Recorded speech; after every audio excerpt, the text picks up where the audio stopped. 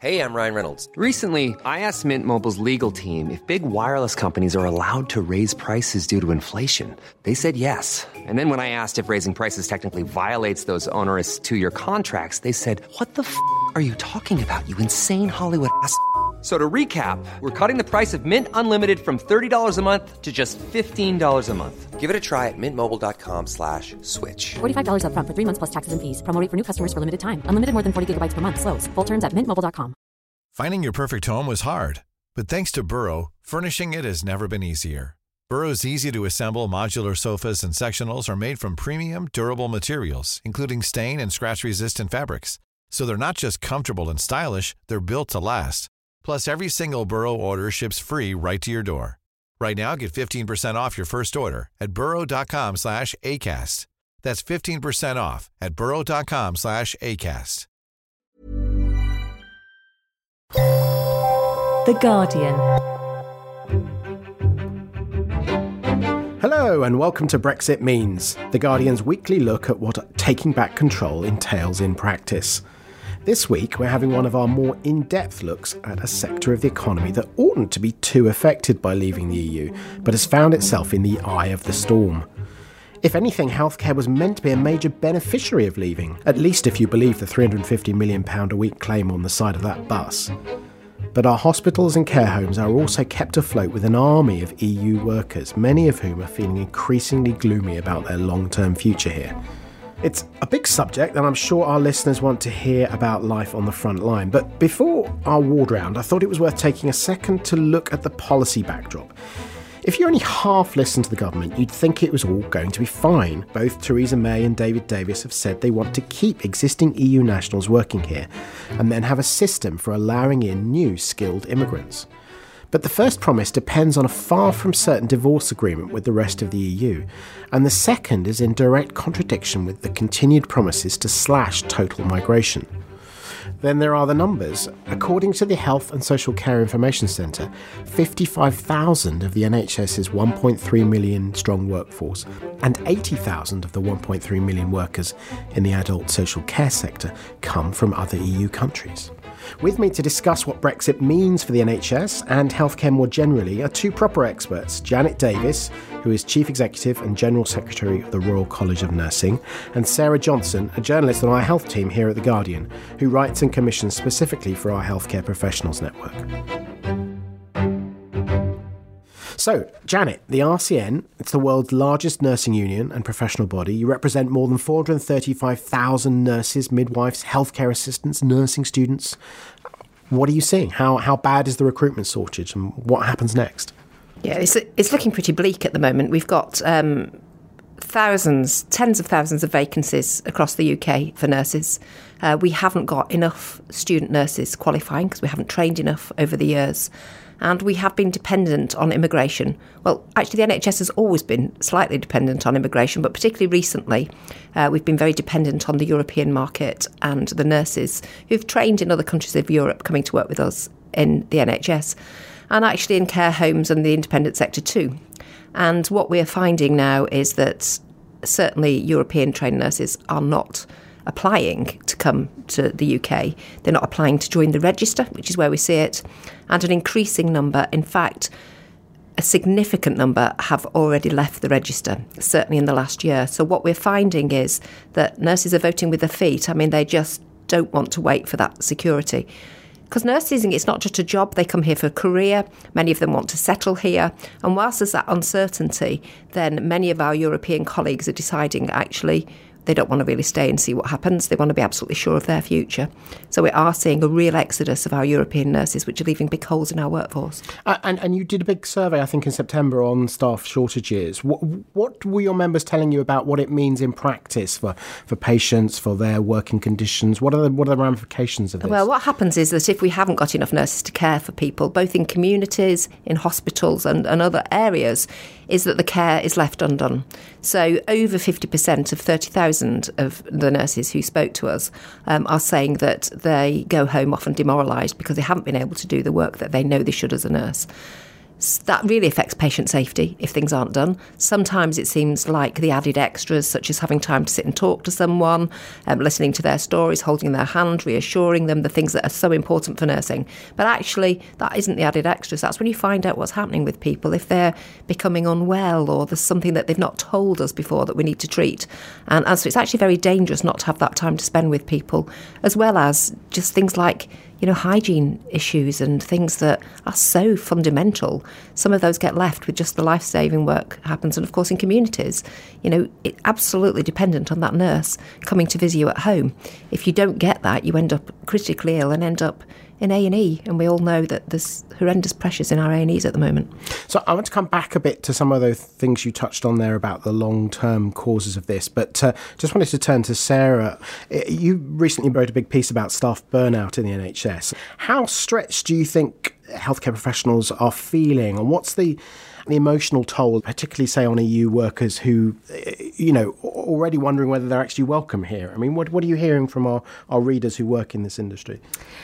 I think, first of all, the whole situation around Brexit in the NHS is defined by uncertainty and a lack of clarity. So it's already an extra thing to think about on top of everything else. So from our readers, it's a constant barrage of things that are going wrong. They're overstretched. They feel undervalued. They feel unsupported by management. They think the leaders of healthcare in this country have forgotten them, or if they haven't, they don't care. And this is happening to perhaps the most compassionate professionals in the UK. And, they're having to deal with patient care every day. And of course, they are trying their best. And of course, they love their job. But with all this and with everything else, the existing recruitment problems, it's getting too much to bear. And I've been feeling this for the last couple of years, that things are really ramping up. I was looking back at some of the things you've been writing, and you did a piece about a year ago, I think, that was a call out to our readers after the referendum, asking them what they thought Brexit might mean in the healthcare world. Did they come up with some of these concerns then? Are these new concerns, or are these things that should have been obvious for some time? I mean, what were people saying back then? I think after the referendum, there was a real sense of betrayal among not just the EU staff, but among the NHS staff in general. I think a lot of the EU workers, they wrote in and were asking, why has this happened? They've dedicated their lives and their jobs to helping the UK public at their most vulnerable. And for the public then to say, oh, actually, we don't want you, it must have been an emotional blow, and I think it was, and that's what came through from the many that got in touch.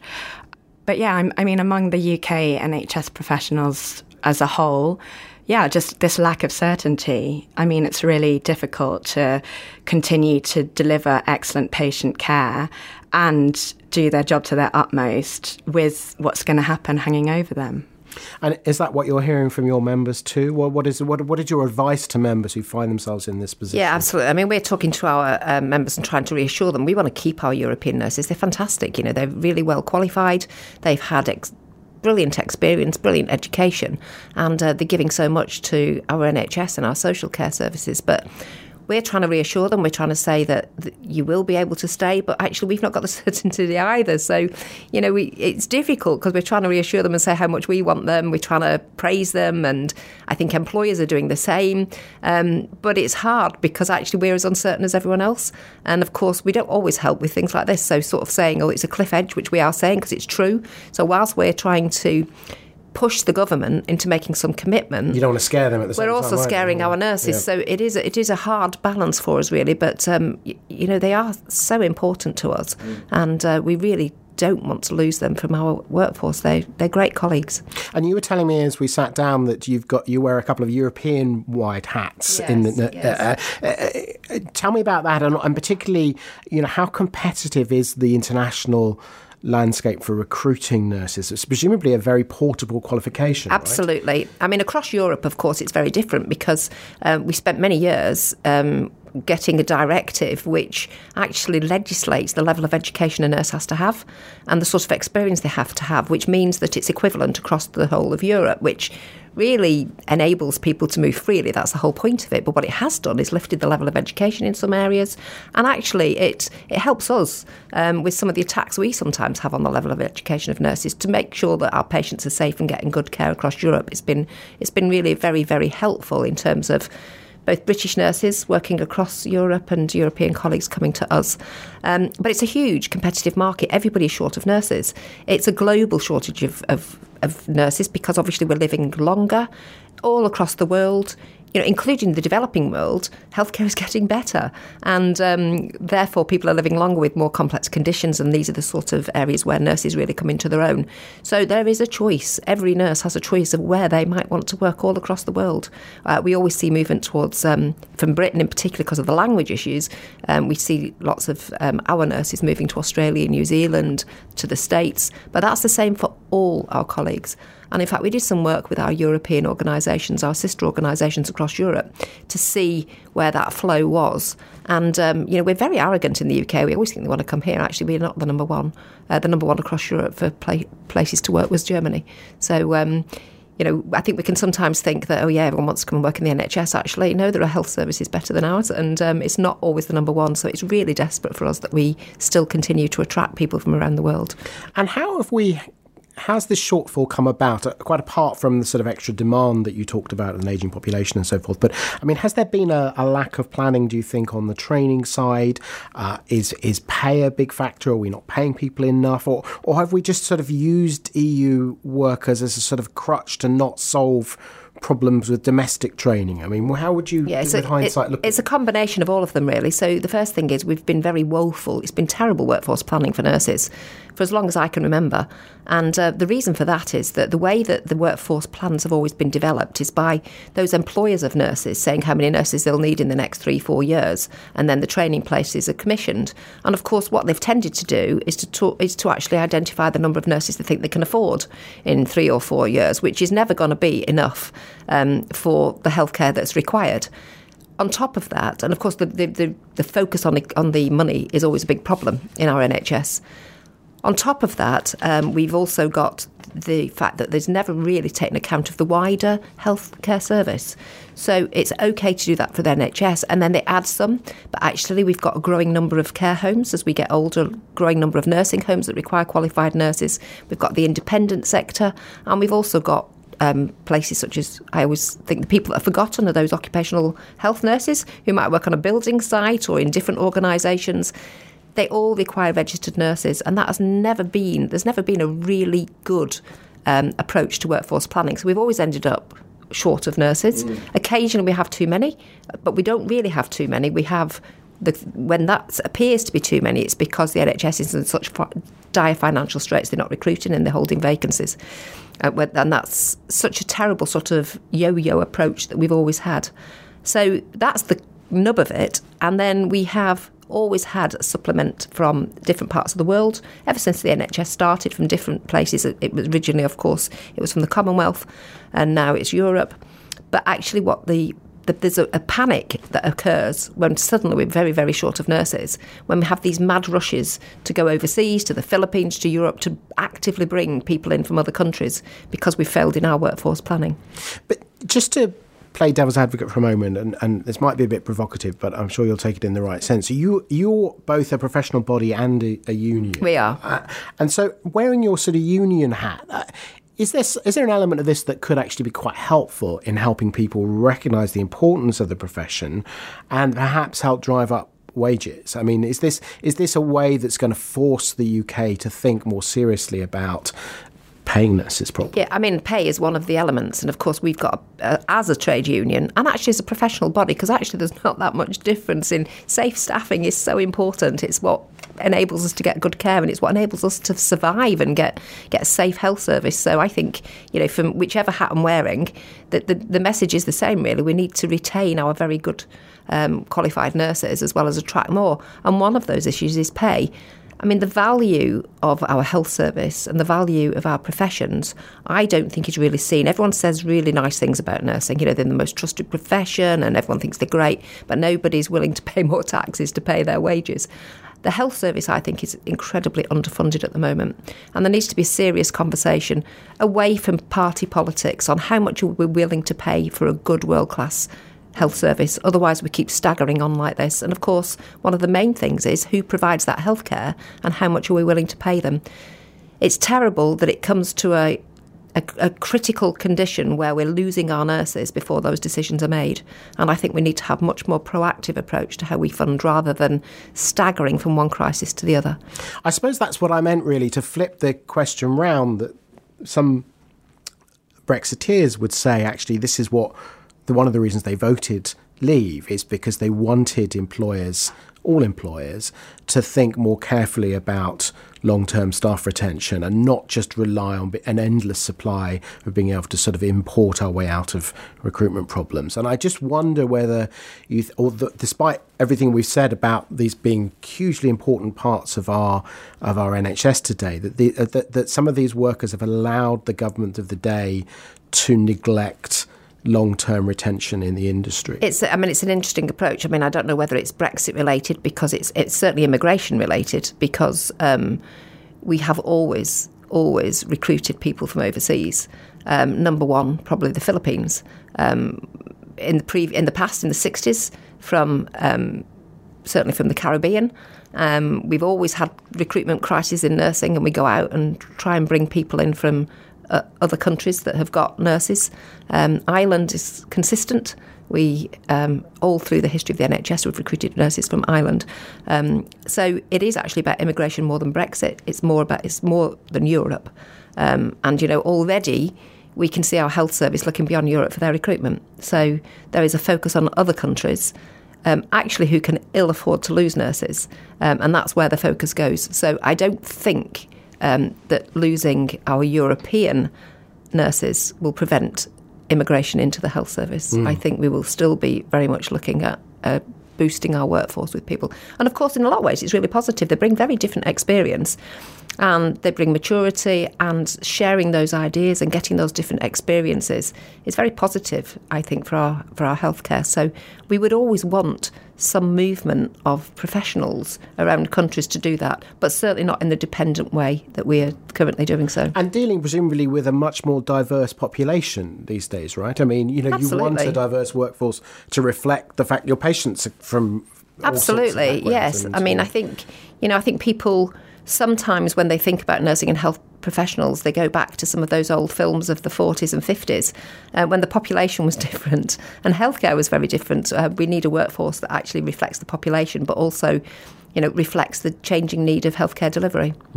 So I wanted to turn to this broader question of funding, and Sarah, you jump in as well, because I think this is more than just a nursing question, but a sort of a political question about Brexit and the NHS.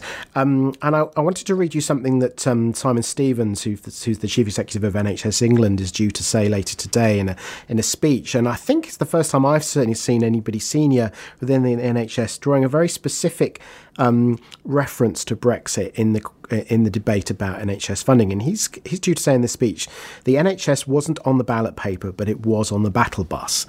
And it's a very interesting and provocative reference to this £350 million a week figure that the Leave campaign famously put on the side of the bus. Now, whether or not you think the £350 million figure was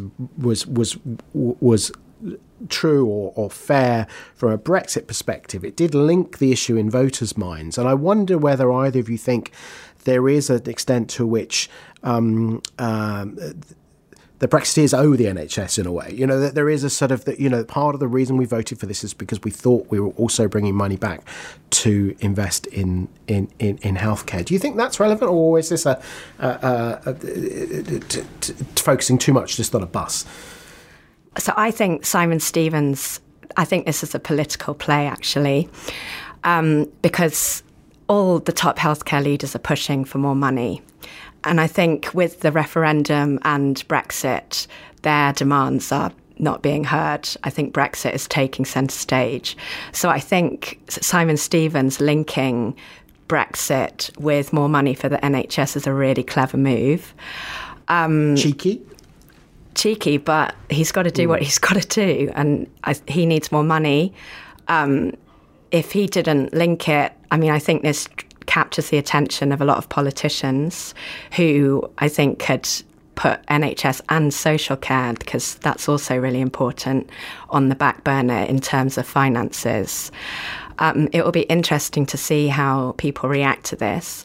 I think he was also clever in not making explicit reference to the £350 million a week, I think it was. It was a hint rather than a it was a hint, because I think that was unrealistic. But he's kind of doing an emotional play because, everyone's voted for Brexit, and they did use the NHS as a major thing in their campaign. So, if that helped win the vote, then maybe they should really think about, prioritising the NHS and giving it more money. I mean, Janet, the Brexit has sucked a lot of the oxygen out of the political room in the last few months. There's been almost nothing else in the headlines, which is an unusual absence for the NHS, because it's normally, at least every winter, it's normally a massive political flashpoint. I mean, do you think that it's only a question of time before it comes back up the agenda? I mean, I think we're getting a fair amount of coverage at the moment, considering what's happening, which actually is a sign of how difficult it is, that there actually is something. Where our concerns are is that actually it's taking the mind of the Chancellor. So really, as we get close to a budget where we really need significant investment in the NHS, we certainly need a significant pay rise for our staff, particularly our nurses, who we're campaigning for. And we're really concerned that the whole issue of Brexit and the negotiations and the money that's going to be required might be taking the Chancellor's eye off something that is really necessary in the NHS. And of course, Simon Stevens, in some ways, with what he's saying, is reflecting what our nurses are saying. Actually, these words are spoken still. They're spoken by nurses. They're spoken in hospital wards. They will say, "Where's our money?" It is something that people noticed, and it is something that actually many nurses who talk to us say that, they thought that was a promise. And it did influence the way they voted. Really. I mean, it looked like one, didn't it? Yeah.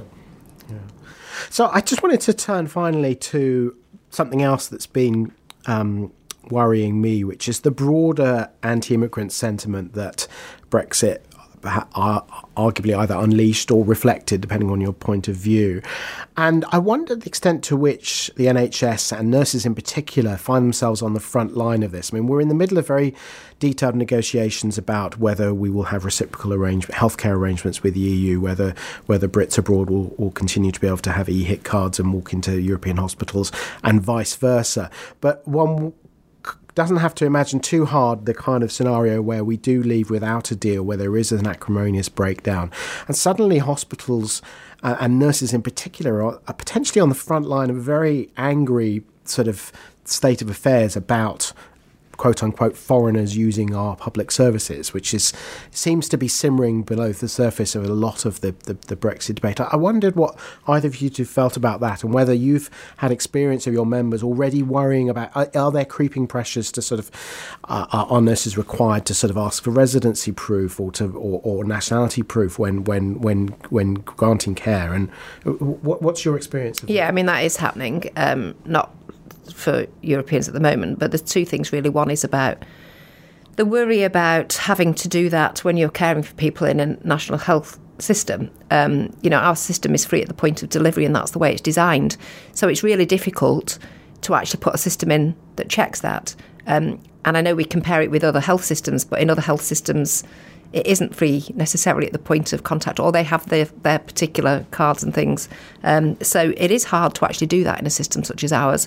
But it's also about those nurses themselves feeling unwelcome. And there have been, I mean, initially there was some really terrible stories that we heard from some nurses who, are being asked, what are you doing here? Why are you still here? And I think a very strange thing to ask when someone's caring for you. But sadly, we do see that. And it's pretty shocking, I think. But certainly that whole system that would have to be in place would need another amount of investment. It's more people, different system. So okay, it might bring money in, but it's certainly something that will be distracting NHS from providing the services that it currently does. Is this something you've picked up that our readers are concerned? Is this something that comes up in what you're writing on the Professionals Network? Yeah, for sure, both in terms of healthcare staff being asked what they're doing in this country and when they're going to return home, which is completely bizarre, but also in terms of their job is not to police immigration, and they really feel that. I've heard anecdotally that there might be forms coming in that people have to fill out about their immigration status. But I mean, how, if you're a busy A&E nurse, how are you meant to enforce that? Also, in terms of vulnerable people who need to access healthcare, asylum seekers and refugees, how's that going to affect their status? How's that going to affect their claims? I think it's just a big mess waiting to happen. So I suppose to wrap up, what would you like to see the government do? I mean, if you work from the basis that we are leaving, we may or may not have some sort of divorce settlement, an agreement on how we leave. What's the best way of reassuring EU workers, do you think, about that how valued they are here? And could you imagine, for example, Janet, a working skills-based immigration system plugging this gap, or do we need to be more embracing in terms of the rights that we offer workers here in order to continue attracting those numbers? Yeah, I mean, the first thing is that there needs to be an absolute guarantee that people who are working here in our NHS can stay. That's the number one thing, so we don't lose any more. In terms of future immigration, we will always need nurses from outside the UK, and we really need a consistent system of making it easier for nurses to come and work in this country. The current system is expensive for nurses. It's also quite difficult, and of course all the measures that we seem to have in this country is based on earnings and salaries, and a nurse is never going to reach that level of salary which enables people to come and work in this country. Now, obviously, there's two options to that. The one we prefer, obviously, is to pay nurses what is considered a professional salary by the immigration authorities. That would be a start, wouldn't it? Because obviously that is one of the measures that proves that nursing actually perhaps isn't seen as professional as it is. If nurses can't reach that level of that level of salary that's considered relevant for a professional who can come in this country. But obviously the more likely one is that we need to maintain nursing on the shortage list. They're currently on there, but it's only temporary. It took a lot of lobbying for us to get nursing onto the shortage list, and I think it's really important that we have an arrangement for nurses because they don't reach that threshold. What sort of turnover are there among staff members, both UK and EU nationals? I mean, is it a vast there's always is a turnover, and it's different in different places. People move jobs, they move with family, they sometimes leave the NHS. But actually, we've reached a point this year which is very unusual and very significant. And the figures that have come from the Nursing and Midwifery Council, so that's not ourselves, that's the regulator of nursing who holds that register, for the first time have seen more people leaving the register than joining the register. And that's a really worrying trend if that continues. Any final thoughts on what you'd like to see the government do to help reassure people working in this sector? I'd like to see them make some decisions. I'd like to see people that work for the NHS stay working for the NHS. I don't think we can afford to lose any more skilled professionals. And I'd like to see them really reassure staff and give them some clarity over what the future holds. Seems like a good note to leave it on. Thank you very much for both coming in. Please subscribe and review on all your favourite podcatchers and join the discussion on Twitter. Just search for Guardian Podcasts. If you want to get in touch, it's brexitpodcast@theguardian.com. Till next week, I've been Dan Roberts, the producer is Rowan Slaney, and this was Brexit Means. Thank you for listening.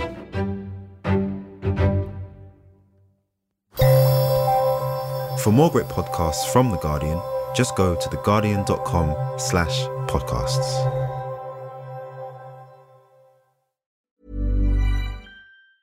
Tired of ads barging into your favorite news podcasts?